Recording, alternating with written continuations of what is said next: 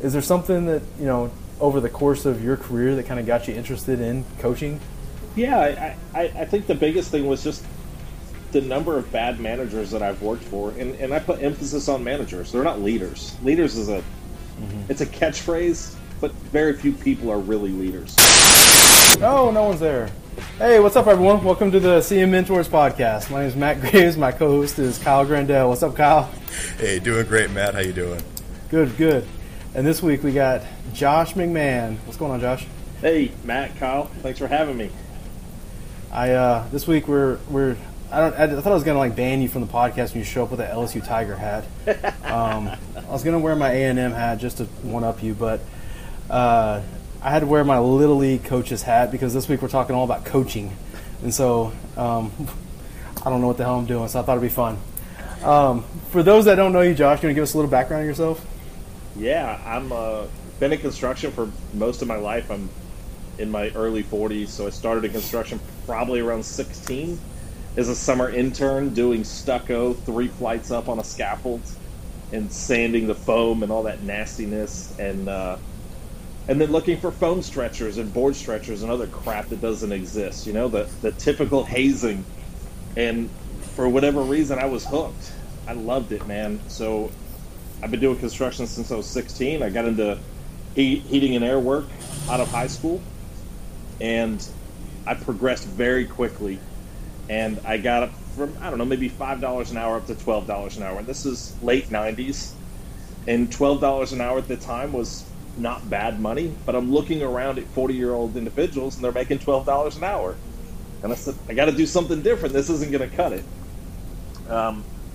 I wanted to go to school, but my parents, there was no plan for me to go to school. There was no plan for paying for it or any of those options. And I was quickly discouraged from going to school. So I joined the military, right? You go to construction or the military or college. Those are your 3 options. And I went into the military, and I was a Navy Seabee for 5 years. So did construction for the Navy. I got to fly to Italy and Japan and do construction in the Navy. So it was amazing stuff. It was a lot of learning, a lot of drinking, very similar to what you guys do when you go to college. Except I didn't get to build anything cool. No, probably not. So we definitely built some cool stuff. And what were y'all building? We were building a dispatch building in Japan. And okay. I swear this building's foundation could have held a skyscraper. Like, it was so over-engineered. This is a 1-story building. Like, it could have been a 12 by 20-inch footer, poured walls or block, and you get after it, right? I mean, this thing, the foundation alone was probably like 3 foot wide. The footer was 3 foot wide by 2 foot deep. Like, way overdone for a 1-story building. But that's the government. That's what I loved about the government. We've got money, you got to spend it, right? Spend it or lose it. So it was great, though, because I got that experience, and the great thing that I got in that was teamwork. I was a plumber and HVAC by trade, but you're not doing plumbing all the time on a building, as you both well know. And you're not doing HVAC. So when you're doing a footer in the Seabees, everybody's a concrete guy. Everybody ties rebar. Everybody is in the hole doing what they have to do. And I just thought, this is life, man. This is the way it should be. We were all in it together. You had your experts, who were your crew leaders for a specific activity. You had your project manager. You had your superintendent who was on the job. And granted, that wasn't our titles in the Navy, but once you understand how a project works, you had all of those roles. And you got to lean on those other individuals. So I learned a lot from my time in the Navy and camaraderie. And I brought that to the outside with me. And I got into home building probably around 2006, which was a good time to get in home building. It was a good time. A couple years later was a bad time. A couple years later was terrible, right? But I came into it as a customer service rep or a warranty tech, and I really learned how to fix everybody's screw-ups, how to communicate with customers, how to communicate with trades, the scheduling, like the real basics and the foundation. And as I progressed, but really what happened is the economy progressed. People started losing their jobs and going away, and then they said, "You want to be a superintendent? you can build these houses and you can build this community. I was like, damn right I do. I'm ready.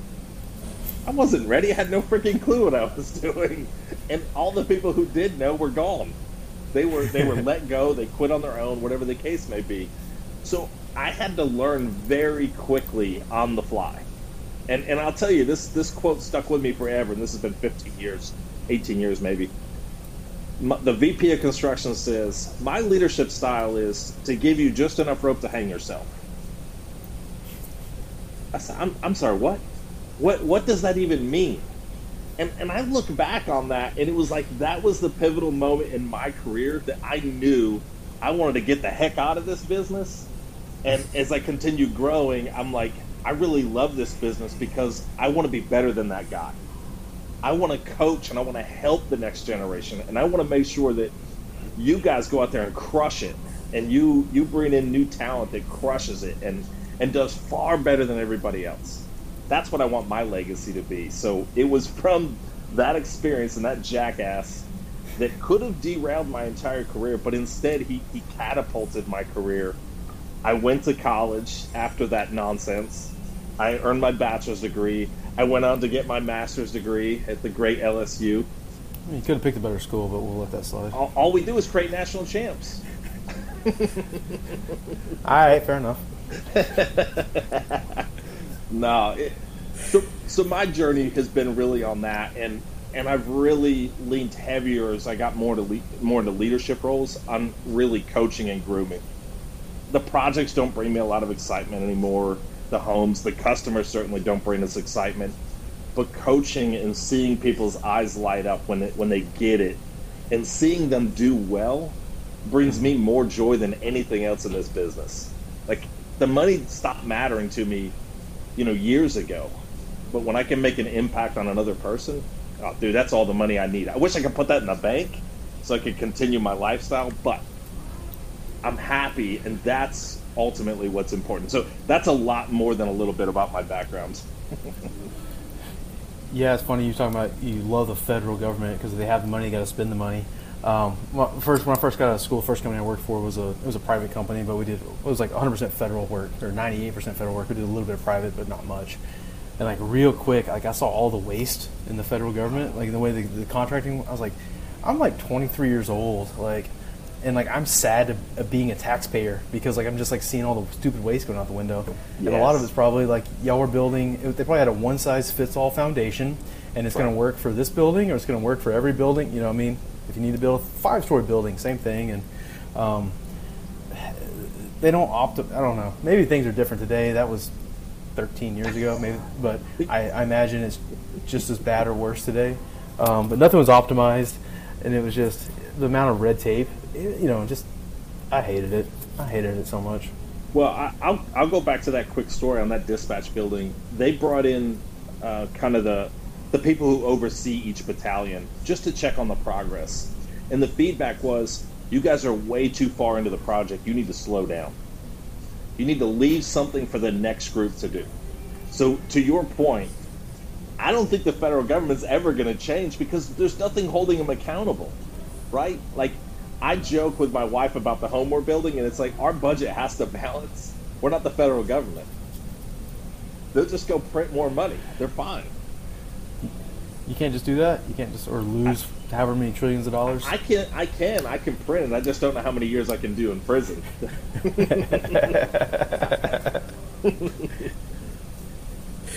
Hey, Josh, a question that I have for you is, what was one of your biggest things that you noticed transitioning from building for the military to the public sector? Yeah. Anything that really stood out to you that were big changes, like, industry-wise or? Easy answer. It was other than everything. Yeah, the biggest thing was the camaraderie. It was the teamwork. In the civilian sector, still today, more so today, we don't care about the next trade. And I say that, and I know that sounds harsh, but for the most part, we don't care. If the guy just got done painting the wall and I've got to lean my stuff against the wall, I don't care that it's going to damage his wall and he's got to come back and paint it. That's the biggest disconnect. And I swear when I was younger, it wasn't that way. We cared about each other. We looked out for each other. But I could be wrong, right? I mean, maybe it's always been this way. Just as I get older, I get more cynical. But honestly, I think that's the biggest difference is that the military, I didn't have to like you. But if you were in trouble, I was going to do everything I could to help you. Well, no, I mean, I think you're absolutely right, Josh. And at least when I was still in the trades, which is eight or more years ago now, it's been a while, but it was still electricians trying to get there first before the plumbers, before the HVAC guys, try to get our work in and get out of there, so it's not our problem anymore. That is, and you know, it's still happening, and I don't know if it's just trying to help them better understand the big picture and the process and why HVAC and plumber has to go before electrical. I don't know, and as I walk jobs, I'm constantly trying to educate them and help them understand the bigger picture and why we're doing things. You know, explaining the why. Because ultimately, I'm like, I want you to be the best plumber, the best electrician. Or I want you to get tired of that and come over to my side and build houses with me. But I want you to be a best version of yourself when you do. We'll just explain to them that electricity can run uphill and plumbing can't. Yeah, I don't think they understand that. Well, that's why it's so much cooler. Yeah, exactly. I think if I could do it again, I'd be an electrician because I hate sweeping too. Why are you guys hating on electricians so much? Come on. It's too Borrow it easy. amongst yourself. Man, I don't know how many times I worked for a mechanical contractor and I would see a superintendent screaming at the electrician with the Sawzall in his hand. He's going to cut down his whole rack of conduit because he's in the wrong spot because we BIM modeled everything. I was like, geez, like we're about to have a fist fight here. And so Yeah, and it's fun stuff. It's weird because it's like, why aren't we having more coordination meetings? Why are we not having more? I would even say like a business development meeting. Hey, let's get all the MEPs together. This is the space that we're going to invade. This is what we need to do. This is our mission. How do we do this? Who's on first? Who's on second? Where do you need to be? How do we help each other? Because what's the goal? The goal is to make money. That's all we're here to do is make more money. So how do we make more money? We work with each other. How many times have you seen one trade make a bunch of money and everybody else lose money? Never. If everybody makes money or everybody loses money, usually. I think probably most of the time everybody loses money. I think everybody loses and I think the main cause of that is the blame game. It's Kyle's fault, it's Matt's fault, it's the plumber's fault, it's his fault. And it's like, man, like what part is yours? What part could you have done better? And Right. we're closing out a house now that the customer has burned us every which way, and a lot of it is because our paperwork wasn't dialed in. But the trades got into this mode of it's everybody else's fault. It's the superintendent's fault. I'm like, you guys are all going to go out of business if you keep doing business this way. You're killing yourselves. Yeah, if you have no accountability for how you're doing your own business, you just point the finger at the superintendent or whatever. Like, I mean, we've been there. I mean, on a bigger commercial project, I don't have any residential experience, but on a bigger commercial project, really, you almost got to have the GC really coordinating things and really outlining it. And I've seen really good ones where they get everybody on board and they rally the troops and everybody has a plan and and it's very smoothly executed, right? Like, all right, we're going to build from the top down, ducts can go up top, then we're going to start building down like that. And we're going to go in a flow, right? We're going to go to sector 1, sector 2, sector 3. And I've also been in a project where we built it was a hotel, and they had a big commercial kitchen, and they said, all right, on Monday we're starting in the kitchen, ready, go. And then everybody showed up, and like the electrician is trying to go, the plumbers are trying to go, and everybody's just on top of each other, and it was just like absolute train wreck. And I was like, guys, what are you doing? You know, I didn't tell you this, but I did some federal contracting as well when I got out. And I went to Parris Island, South Carolina, at the Marine Corps Barracks. And I'm taking over a project for another guy. And he'd been on the job for probably 6 months. And I don't think they'd build $1 million yet in 6 months' time. So after walking the job for probably 2 or 3 weeks and just really getting a lay of the land and figuring out what the heck is going on, I bring all of the trade foremen into the trailer. And I'm like, guys, we're way behind schedule and we're way over budget. And the plumber, he's like, let me guess, it's the plumber's fault. I said, nope, it's our fault. It's the builder's fault. The general contractor. We screwed this up. This is what happened. And I was like, this is what I need. I'm like, I need you to build me $300,000 this month. I need you to build me $250,000. I need you to build me this. And I'm like, now tell me, how do we start doing that? So I started speaking to them in their language because what are we here for? It's money. So when I started talking to him in terms of money and then figuring out, okay, you're going to work this swing, you're going to work this swing, you're going to work this swing, and then we started chewing away at it, I instantly got their buy-in because I want to help them be successful. Like, right, I just flipped the script. It would have been easy to blame everybody else. But I was like, screw it, it's my fault. I did it. Take that. That's what's best people got to do, is just take that excuse away from them. And then, all right, it's screwed up. How are we going to fix it? It doesn't matter how it got screwed up. Absolutely. Let's just go fix it. Yeah, for sure.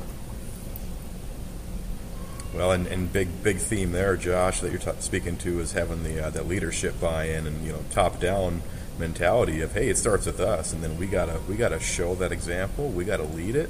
We gotta give these troops something to rally behind, and that usually means collaboration. Yes. I mean, we're all here together. I think that's the key, and I've seen several trades on LinkedIn who speak up and say, why doesn't the GC go first? You're the leader. Why aren't you going first? Why is it always everybody else's responsibility? That's exactly right. Whether it be home building or general contracting, we are in charge. I mean, I think people lose sight of this. I only make money when you put work in place. I don't add any value, right? My value is the coordination and getting everybody to work together and making sure we're avoiding pitfalls. That's my money making. Really, home builders too, because a home builder really doesn't make any money until it's a final product and they can hand the keys over. Oh, for sure, man. And that's a brutal business because the margins are so tight in home building. Like, everybody thinks that we're crushing it. We're making 35-40%. I mean, I worked for a builder not long ago that was break even was 13 to 15, and we were closing homes at 10. And it's just a matter of time before we go under, right? Wow. You got to make major changes. But you got to accept it. You got to own that problem. And what that builder was failing to do, they didn't own any problems. It was easy to just blame everybody else. It's everybody else. It's their fault. It's their fault. It's your fault. And I'm like, yep, you're right. It's my fault. I'm going to go ahead and move on so you can go find somebody else to blame. Disappointing. And that too is like, people. I'm a big believer in patterns, and so like they think, well, we'll do better on the next one. We'll do better on the next one. Well, unless you have a plan of how to do better on the next one, you do the same shit, you're gonna get the same result. So, wait, that's a great point. We all love to say, I'm gonna do better on the next one. I'm gonna get back in shape January 1st, 2024. I'm gonna do better tomorrow. Why not right now? Just flip the switch. Even in the middle of a build, you can flip the switch. As easy it is to turn my lights on and off, I can do the same thing on this project. I can do the same thing with my life. There is no next one. It's right now. You wait for the next one, you might not be here. That's true. I love it. That's something like, I've always said, I want to do this, I want to do that. And I finally, in the last year, really started trying. It snowballed into a podcast now and this newsletter, but I've really started trying to make changes and I have a million ideas, and I've never done anything with all of them, right? And until finally I'm like, I just need to start doing stuff instead of just saying I want to do or I'm gonna do it. Like, just start doing it. That's actually great, Matt. So I set the year out with a theme. Like, last year was all about growth, and this year was all about intentionality. And yes, I did look it up before I said the word on my podcast, but it does exist. So, Carolyn, if you do happen to listen to this, it's still a word. But I wanted to be extremely intentional about anything I said I wanted to do. I wanted to start my own home building business. I'm doing it. I might fail. It might not work, but I'm going after it. I'm going to prove it. I wanted to start a consulting business. These are my two passions. I'm doing it. And again, I might not make money doing it, but I'm going to be intentional about it and not just talk about it and say, Matt, I really want to do this consulting thing. No, now it's, Matt, I'm doing this consulting thing, and this is how it works. That's like, a lot of people talk about it, but I listen to Gary Vee a lot. I think I've mentioned him on all 10 episodes of this podcast now, but a lot of times he talks about it as like regret. He's like, go to any nursing home and go talk to people about what they regret. They're not going to regret their failures. They're going to regret the things they didn't do. Yeah. Right? Like, no one regrets, like, oh, well, I tried that and it fell, or I tried that and it fell apart. It was like, people don't regret those things. It's like, well, if I woulda, coulda, shoulda type things is what people really regret when they're on their deathbed. So. Yeah.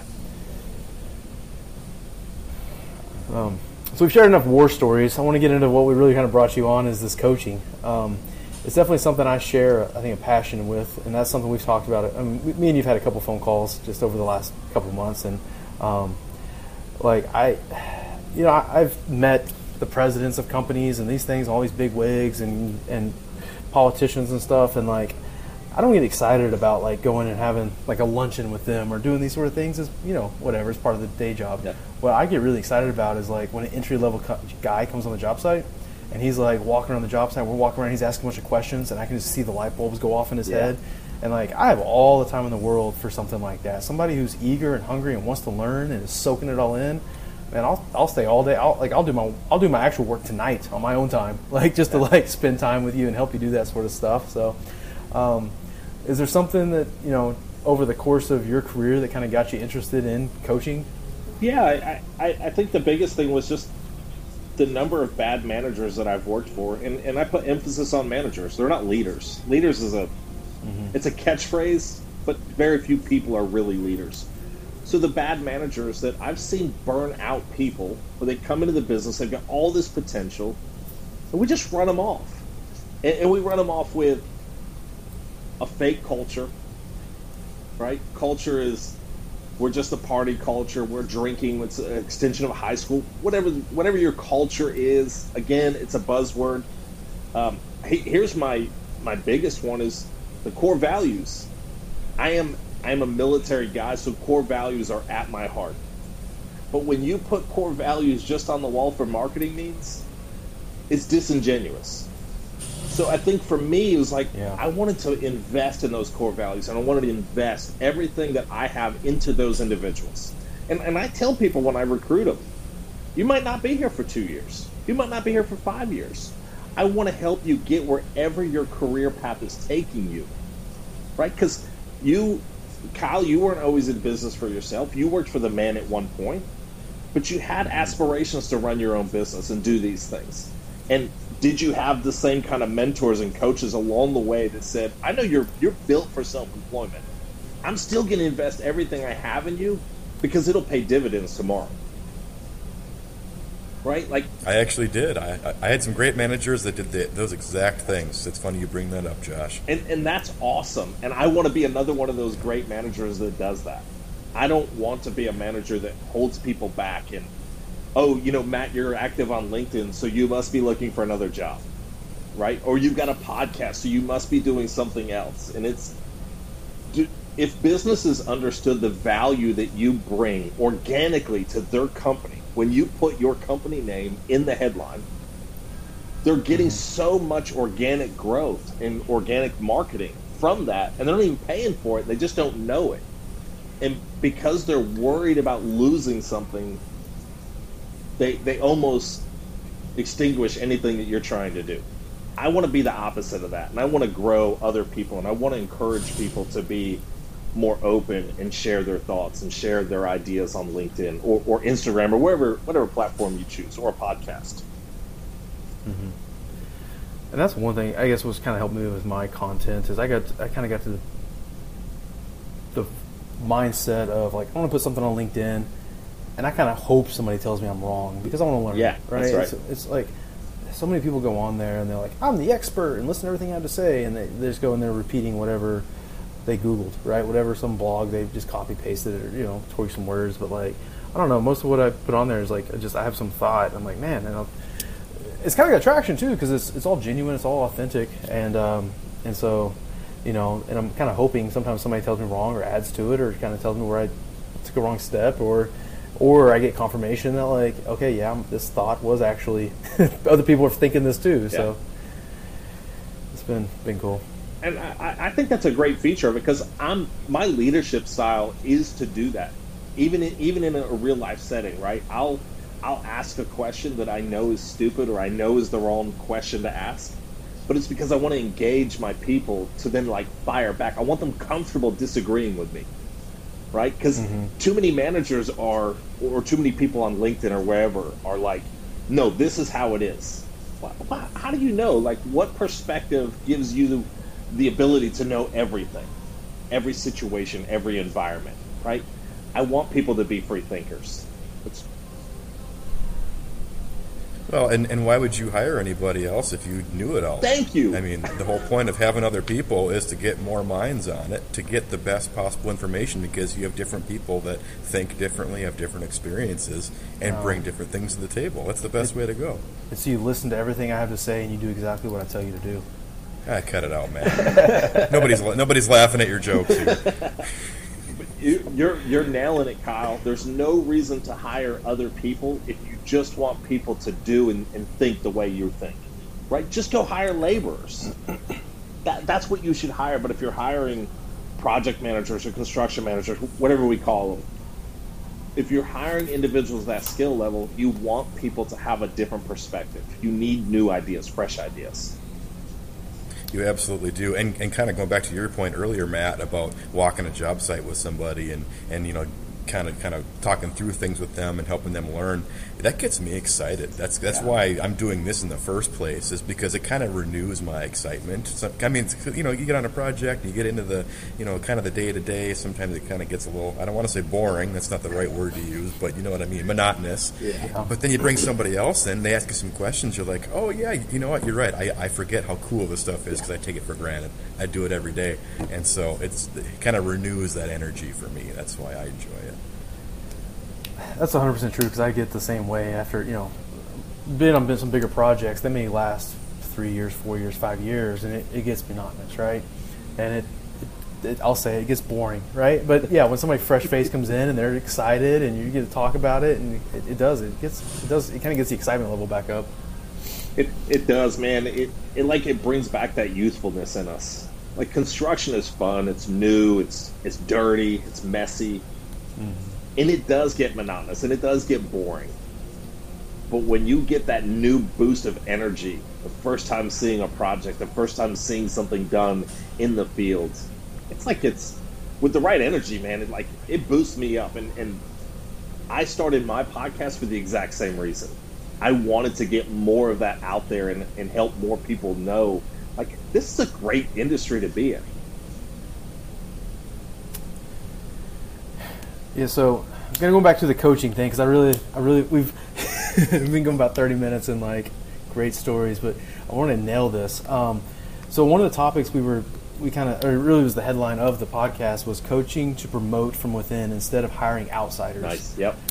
I love that so much, and I think I got that from you. Maybe that's you told me. You did. If not, I made it up. I'm gonna put you on the spot.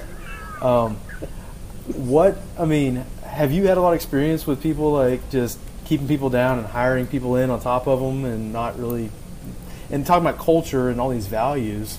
You bring in an outsider, especially into a leadership role, they come with their own values and culture, and they may not be homegrown, you know. 100%.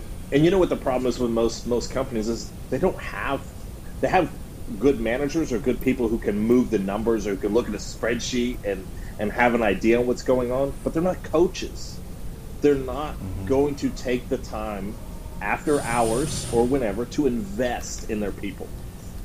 And what I've done in my career is I bring in people with maybe life experience but not construction experience, and I teach them some really basic stuff. And you know where you start? You just start with a system. What's our system? And what's the system say? What's your daily routine?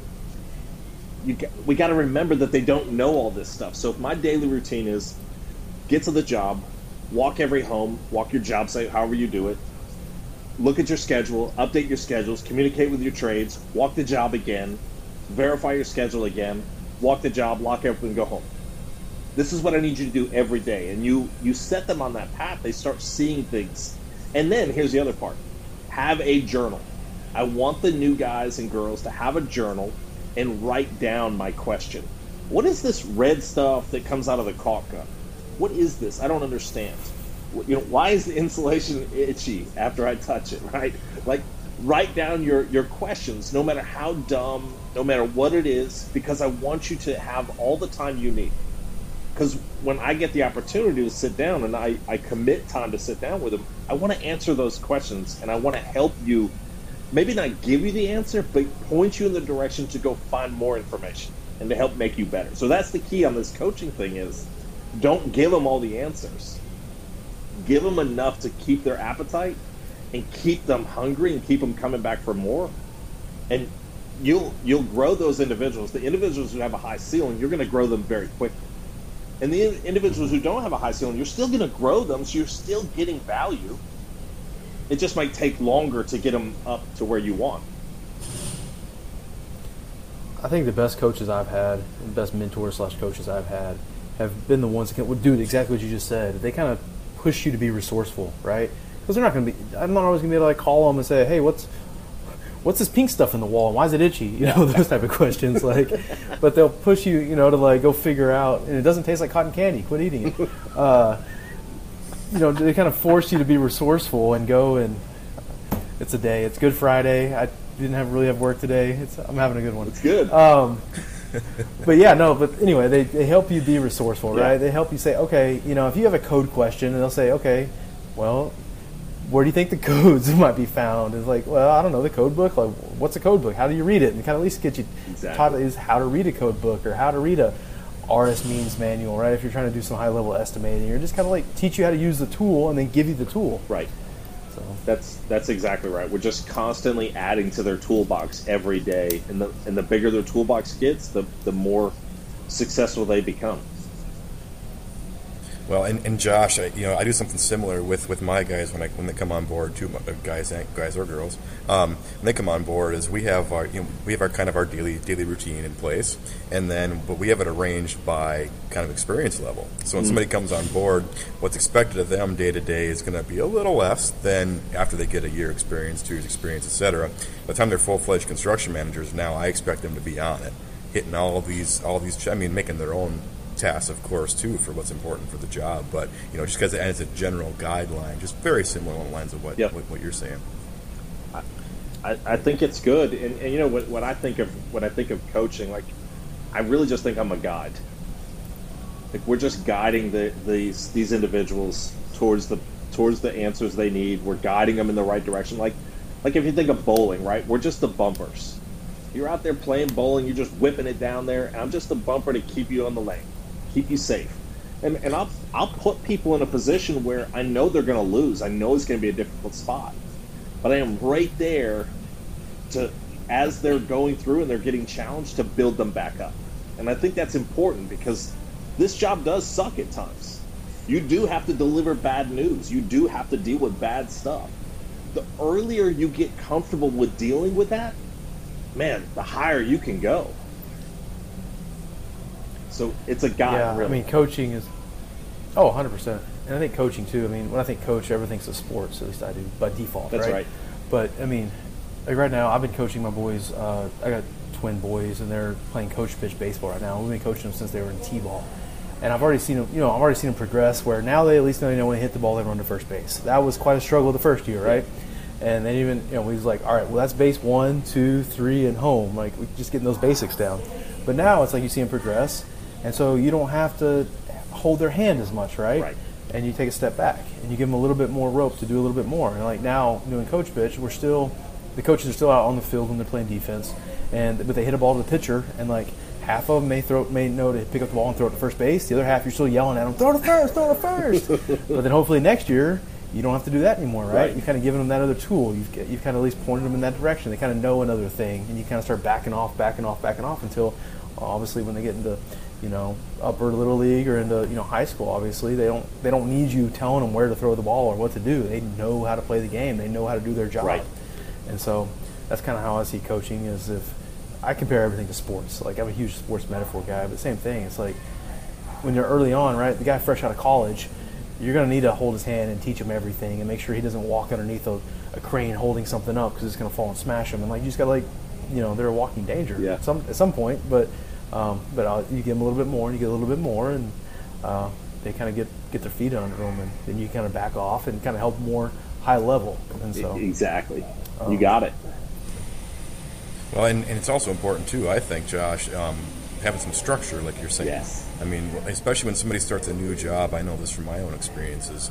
You're kind of nervous. You're out of your element a little bit. You're kind of walking on eggshells a little bit, trying to figure stuff out. Having a little bit of structure and a little bit of here's your expectations and some touch points, if you will. That also kind of helps with the learning too. Makes somebody a little more comfortable.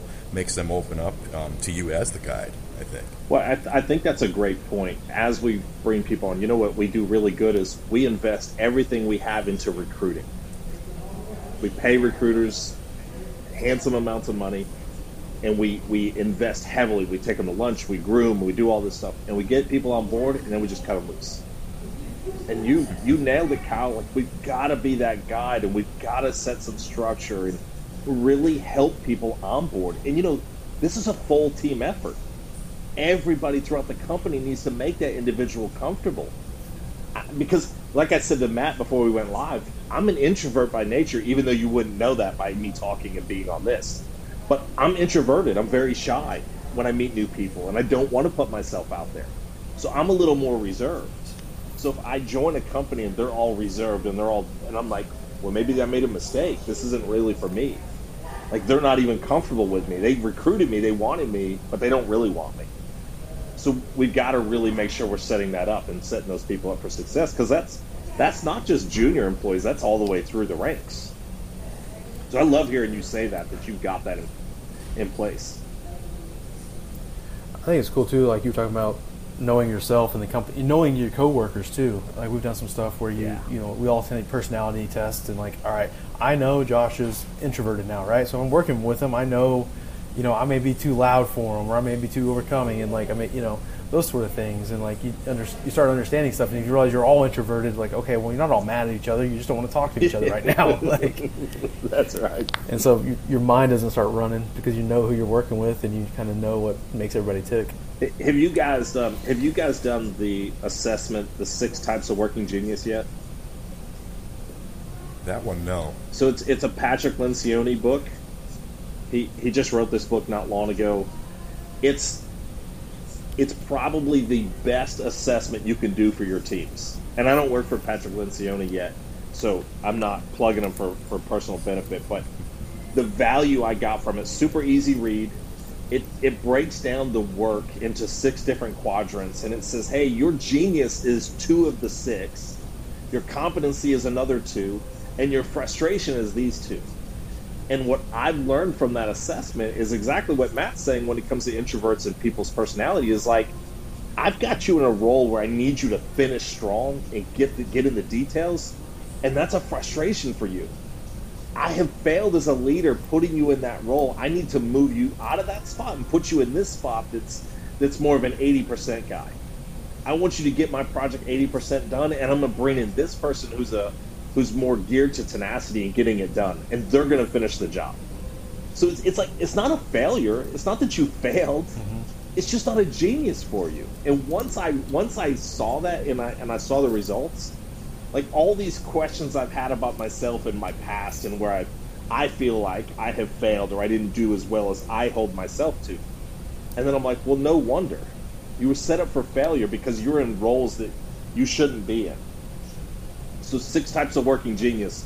Highly recommend you guys checking that out. We're just talking about assessments. And I think when it comes to coaching, having that assessment and understanding who you're coaching really helps you build your coaching plan for that individual.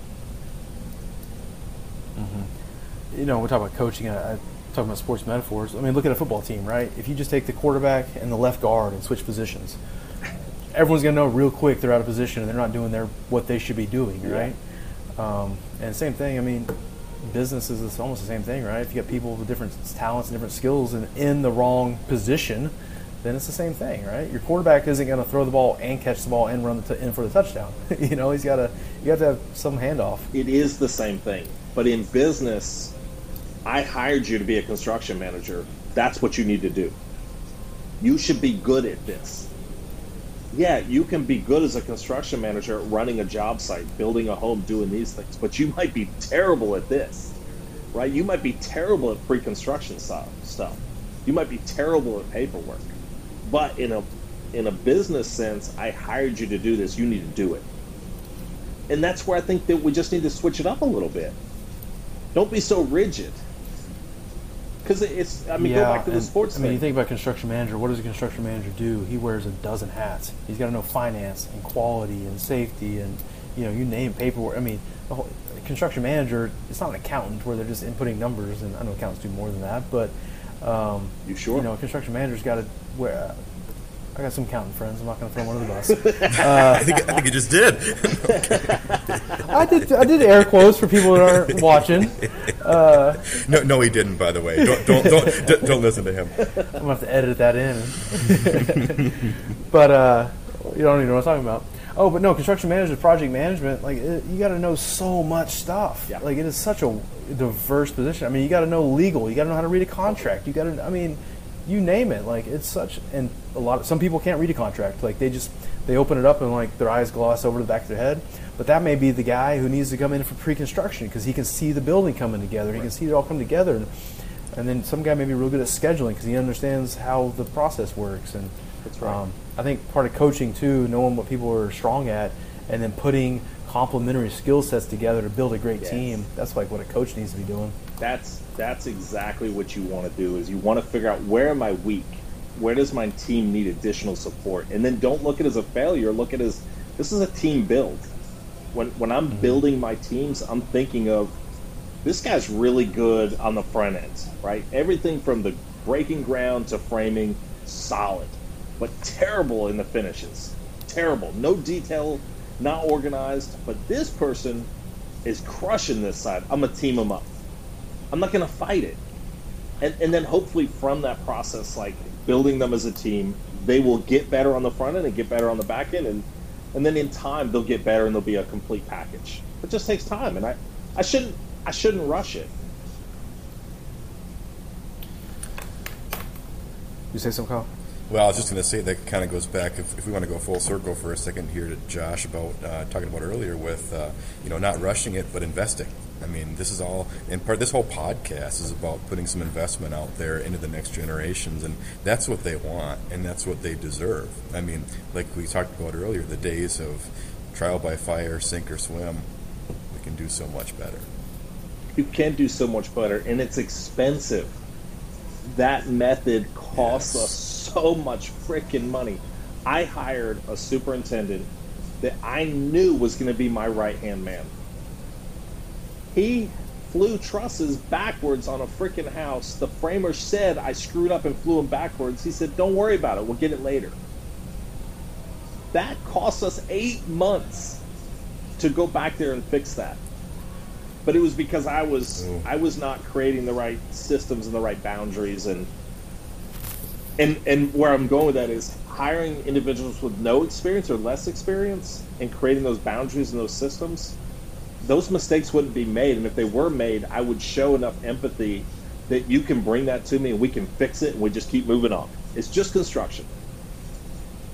Mm-hmm. It's kind of. I was talking to a guy the other day, and he kind of reached out to me on LinkedIn because of, through the podcast and newsletter and all this sort of stuff, he'd kind of been following for a while, and he was basically asking, how can I find a mentor? Because he's like, the company I work for, like, they just, basically their philosophy is kind of like that. Just, we're going to hire you, we're going to throw you out into the field, and he came from, like, the trades, and now he was working for a general contractor, so he kind of, a lot of stuff carries over, but there's a whole lot more to learn when you come from a trade, he's a project manager for a trade company, now he's as a general contractor, and he was just like, I want to learn, but I don't even know where to start. And he was just kind of asking me. We had a good conversation about some stuff, but yeah, there's so many companies. Like I think for every, I've said this a bunch of times, and I should probably, I don't know how I could do the math on it, but I think for like every one contractor out there that trains their people really well, has good programs, the good contractors. They'll have programs for an entry-level guy, and they'll have a mid-range, and they'll have executive-level training for every step of your career path. And I think it keeps retention, too, because you're always, you can see the ladder, and okay, when I get to this step, they're going to train me and groom me to go to the next step, and you constantly have that. But I think for every one of those companies out there, there's got to be 1,000 companies that are like that other one I was just talking about, where they just kind of like, yeah, we're going to hire you, you're a project manager, go get the job done. Like, I think there's too much of that right now. I think there's more bad companies when it comes to that. And when I was coming up, I was middle management, and I'm like, I'm going to get into the executive ranks. I went and hired an executive coach out of my own pocket. The company wasn't going to invest in me. They weren't going to help pay for additional schooling or certifications. I paid for it out of pocket, and I never regretted it because it did fill in some of the blanks that I had, executive presence and some other things, but. That's where I think companies could really do well is What's your vision as a company? What do you see with your people, and where do they go, and how do you grow into like your next 3 years, your 5 years, your 10 years, right? Because as companies, you say, I don't want to recruit you and you come and be here for a year or 2 years. It's like, okay, that's fair. I don't want to come here for 1 or 2 years. But what's the path? What does it look like? Mm-hmm. What are you going to do for me? Because I know what I'm going to do for you. I'm going to come to work. I'm going to give you my honest 40. I'm going to help you earn your profit. And I'm going to go home and raise my family. But what's in it for me? I need more than just 40 hours a week. And that's where we really got to dial in our vision, really dial in our training program, and understand who we are. Because I think some companies should understand I'm a stepping stone. And I think it's okay. If they don't want to be that, they need to make some changes to not be that. You have to make changes. You can't just say, right, I think it's too easy to say, oh, they're job hoppers, they just leave. Okay, fine. But you're good employees, you're good workers, they're still finding jobs. So that negative connotation doesn't mean shit. Be better. Yeah. Yeah, it sounds more like an excuse than an actuality, because I'm a firm believer in the same thing, that if somebody wants to stay, I'm going to give them a good environment and they're going to want to stay. And if it's not working out, then it's either on their side or it's my side. And if it's my side and I start to see the numbers going that way, there's no denying that data. I mean, that tells me that I'm the one screwing up here. Yeah, and that's great perspective, because at the end of the day, it's business. I'm running my business personally. My household is a business. You're running a business. Your company's running a business. We're all running a business. And some of us do a really damn good job at running our business, and some of us are miserable. So this podcast is really, created to be a resource kind of for the next generation. So if, somebody that maybe next generation, 25 years old, or maybe even somebody like yourself, maybe had like a career in the Army, and because I've seen a lot of that too. There's a lot of people coming out of the military and now are like, what am I going to do? And then they find their way into construction. But so kind of the next generation, no matter how they find their way here, and they're looking to find a mentor, and maybe they're not getting the resources at work. Do you have any advice on how to find one or how to go about that? I have no idea. It's, I'm just joking. I mean, I think it's really difficult trying to find mentors and find people who are genuine and authentic. I think the biggest place to start, in my opinion, is LinkedIn. Who's sharing content? Engage with their content. See if you like these individuals, right? Because I'm willing to give myself for anybody. If Matt, you reached out and said, "Hey, this is the problem I'm having," I'll be like, "Let's talk through it. What can we do to help you?" Right? Because I have the Gary Vee mindset. I want to give it all away for free, knowing that or trusting that it'll come back tenfold, and I'm not worried about it. So I'm that way, and there are so many other people out there that are that way, that I can call right now when we get off this podcast and say, I'm really struggling with this, or I'm having a hard time hiring, or I'm having a hard time retaining. What are you seeing? What are you doing? And I find a lot of those connections from LinkedIn, because I can get a good sense of who you are, the more content you put out. And then if I engage with your content and you re-engage, then it's somebody I'm more interested in associating with, instead of just people who put something out there, you engage with them, and then you never see them again. Like, they're just putting out and they walk away. Like, you can just get an AI or something to do that for you, right? Go find the real people. So I think my suggestion is find people on LinkedIn and reach out to them and see what they say. That was kind of the advice I gave this guy, was because I told him the same thing. I was like, man, for like the longest time, I was against having a mentor. I didn't want to have a quote mentor, because one, I wanted to be resourceful, and like I wanted to, like, out of egotism or whatever, like I just wanted to figure it out myself, and like that's just kind of the way my mind works anyway. Like I want to figure it out, but what I would do is like I'll take a little bit of piece from this person, a little bit of piece from this person, and kind of just put it all together and kind of create my own sense of reality and a little bit of tidbit and how I felt it played into me. But I didn't want somebody saying like, what I thought a mentor was like, sit down, I'm gonna tell you all the ways you're screwing up and how you need to be better. Yeah. Like I didn't want that.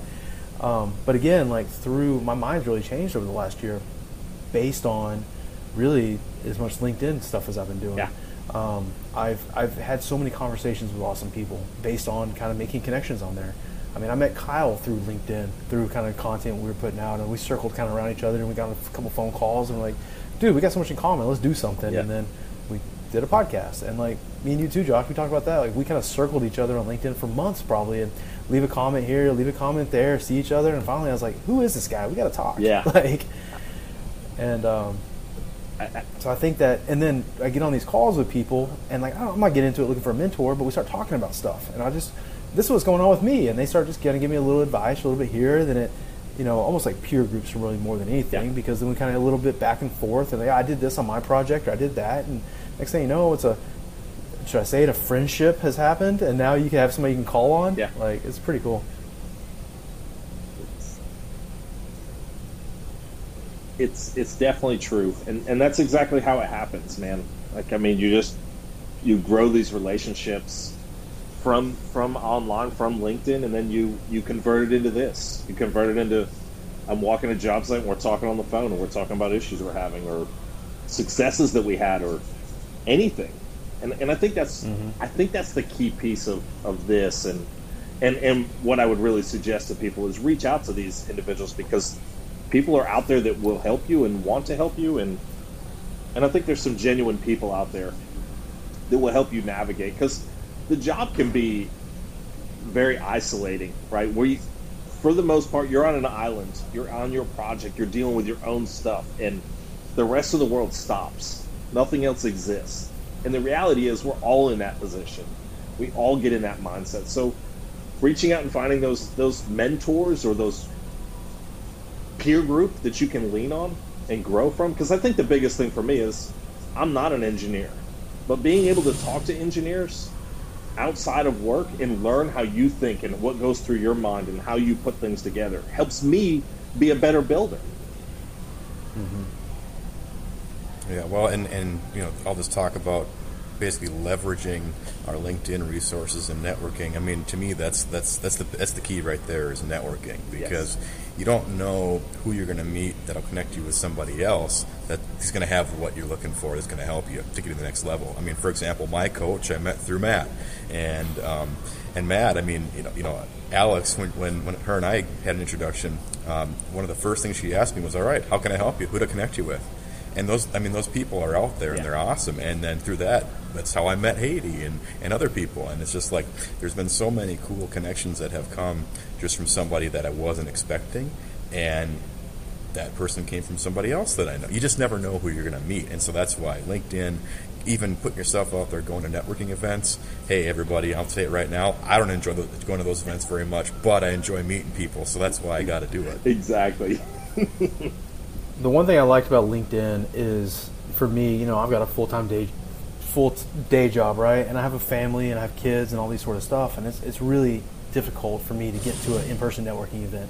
It's just like, I don't have the time in the day between baseball practice and this and that and everything else going on in the world. And plus, like, the project I'm on right now, like, I'm an hour away from Houston, so if there's a happy hour in Houston, and Houston's an hour away from Houston, if you've ever been there, like, it's massive. So it's like, so what I found is, like, being able to network with people through LinkedIn, and you can get a lot further reach faster too, right?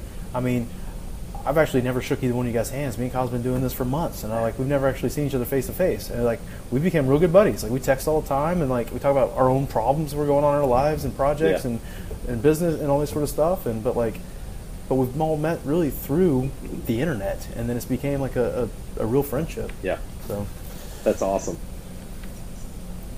I'm tearing up here, Matt. I'll edit that part out. Don't worry. No, it's been so awesome. It's like all the limits are gone. I mean, you start to get your network out there. You can literally meet anybody if you just have the right means to do it. I mean, it's just so cool. And the biggest thing is getting comfortable with being uncomfortable. Like I said earlier, I'm more introverted, but I've become very comfortable with this. I'm still not comfortable with the networking events, but I like to go there and I like to meet new people and do some of that. So once I break the ice, I'm okay. But it's that networking piece. And one more book for you is Who Not How. Have you read that book? I've heard of it. Who wrote it? Dr. Benjamin Hardy. So think about this. Okay. Every problem that we encounter, we say, how am I going to solve this? How are we going to get this done? But what if you flip that script and you said, who's going to help me get this done? Who can get this done? right? And you think about networking and leverage and all these other things. If you start saying, this is my problem, who's the answer that can solve this for me? Who knows the answer? And now you start surrounding yourself with other who's, which you already have. You already have your network. Your immediate thought is, how do I do it? Whereas if you say, I got my network, who can do it? Now you're quickly off and running. Like, we had a problem come up this week, personal problem, and the bank was doing something with our financing, and I said, shit, who can I call? Who could I get to come here and invest in this thing and make this thing happen? Like, I didn't even care that the bank said you might be derailed. It was like the last thing on my mind. I was immediately thinking about who was going to help me get out of it. And when people start thinking of who's in their network, the ceiling goes up 10 feet. You just leveled up your entire game with one word. So we talk about the leverage of LinkedIn, talk about the leverage of your network, talk about the leverage of your who's. That's something me and Kyle's been talking about recently. 100%. That's what me and Kyle have been talking about. Like, it's finally come a realization. Like, I don't have to do everything alone. Like, nailed it. That's what we've realized. Like, I mean, just as I probably never would have done this part. I never would have done a podcast if it wasn't for Kyle. But like, he kind of like encouraged me. We kind of encouraged each other. Then we're kind of doing it for each other. You know, here it is. Yeah, I wouldn't have done it alone. But just in so much stuff like that, it's. I finally realized like just the power of networking, and I'm gonna read that book tonight maybe, but it's so cool. Super easy book, but it blows your mind with how much you can change with just changing how you approach things. And you know, the irony is, when I started my podcast, Feed Me Your Construction Content, I had no interest in doing it on my own. I had some gear and I was like, I want to do this. And I had a buddy in South Carolina who was very similar to you guys, where we were engaging with each other's content. They were like, I've been wanting to do a podcast. I was like, yeah, me too. And it's like, shit, let's do it. And we did it. We created 12 episodes, and then just kind of life got in the way. It became really difficult, and we stopped. And then I wanted to get it going again, and I said, babe, I want to get this podcast going. She's like, yeah, do it. And I was like, no, I want us to get this podcast going. I want you to be my co-host. She's like, I got nothing to add. And I'm like, you got a ton to add, because you're inquisitive and you're curious about what's going on, and you ask great questions. I was like, let's go. Let's do it. Mm-hmm. Now we jump on the mics, and she's like leading the charge. So it's cool stuff with what this medium and all these things can do, and how much we grow from it. I've now started doing a second podcast. It's Texas A&M rugby based, because I played rugby, and anyway, I'm part of the alumni association, all the alumni group for the rugby team, and all this sort of things. And I was on the board of directors for a while. But anyway, one of my roommates from college, he called me up one day, and he's like, "Hey, I've been seeing this podcast you've been doing. You guys are killing it. You should do a podcast for Texas A&M rugby, and just kind of like interview the current players, the board of directors, the old Maroon board of directors, the coaches, and just kind of, because any sort of organization like that, communication between the alumni and the current students, everyone says like, give us donations, we need money, but it's like, where's our money going? We don't know where it's going. Just that sort of stuff, right? There's complete communication breakdown all the time. So anyway, he called me and he goes, you should do it. And I go, you gonna do it with me? And I completely caught him off guard. He's like, I guess. But I was like, I'll do it with you. Like, I'll handle like the back end stuff, because I know how to do all the hosting and all that sort of stuff. But like, we'll do it together, and you kind of take the lead on the booking the guests and all that sort of stuff. And so now we've done a couple episodes of that, and it's something I never would have done on my own. He would have never done on his own, but because we're doing it together, now we're off the ground running, and I think it's going to be a good resource for the club. That's awesome. I love hearing that. We're running up on an hour now. Is there anything else you wanted to touch on in your notes that we didn't get a chance to touch on? Man, we crushed it. I think we got everything. This was a ton of fun, man. I'm so grateful you guys got me on here. I've never done a live podcast. I hope all the viewers out there enjoyed it. How many are out there? Kyle's watching. A couple thousand, it looks like. No, this was a great time, man. I think this was a lot more fun than maybe I expected. We'll have to do it again. One of these days, we're just going to have to stream it, because this thing can stream to LinkedIn and YouTube and everywhere else. We may just have to flip the stream and switch and just go with it. That's the way to do it, man. That's the next chapter. We'll have you on when we do it. We'll see. yeah. We'll see. If we're gonna do it, you gotta do it with us. Didn't we just talk about that? We go further together. I'm in. There's strength in numbers. That was a ducks fly together or something, right? Yeah. Well, they say if you want to go fast, go alone. You want to go far, go together, right? That's right. Hey, so Josh, if anybody wants to get in contact with you, or talk to you about consulting or anything like that, how can they get you? Yeah. Or buy a house from you, even. Yeah, even if you want to buy a house in Virginia, though. Like, let's keep it to one of the 50 states. You can't build me one in Texas? No, not yet. Easiest way to get me is on LinkedIn. I'm always on LinkedIn. It's the easiest place to find me, and then all my contact info is in LinkedIn, and send me a message. I'm happy to reply and help you out. Cool, man. I'll make sure they got your link in the show notes of the podcast. That'd be awesome. But appreciate you coming and joining us, man. Yeah, of course. Thanks for having me, Kyle and Matt. You guys are awesome. Yeah, thanks a lot, Josh. Great to meet you. It was a good time. I can't believe we're at an hour. I know. I was like, I looked down and it was like 58 minutes. I was like, whoa. The time went by so quick. It is. When they're good conversations, they always fly by fast. Yeah, that's good. All right, guys. Till next time. See ya. All right, we'll see ya.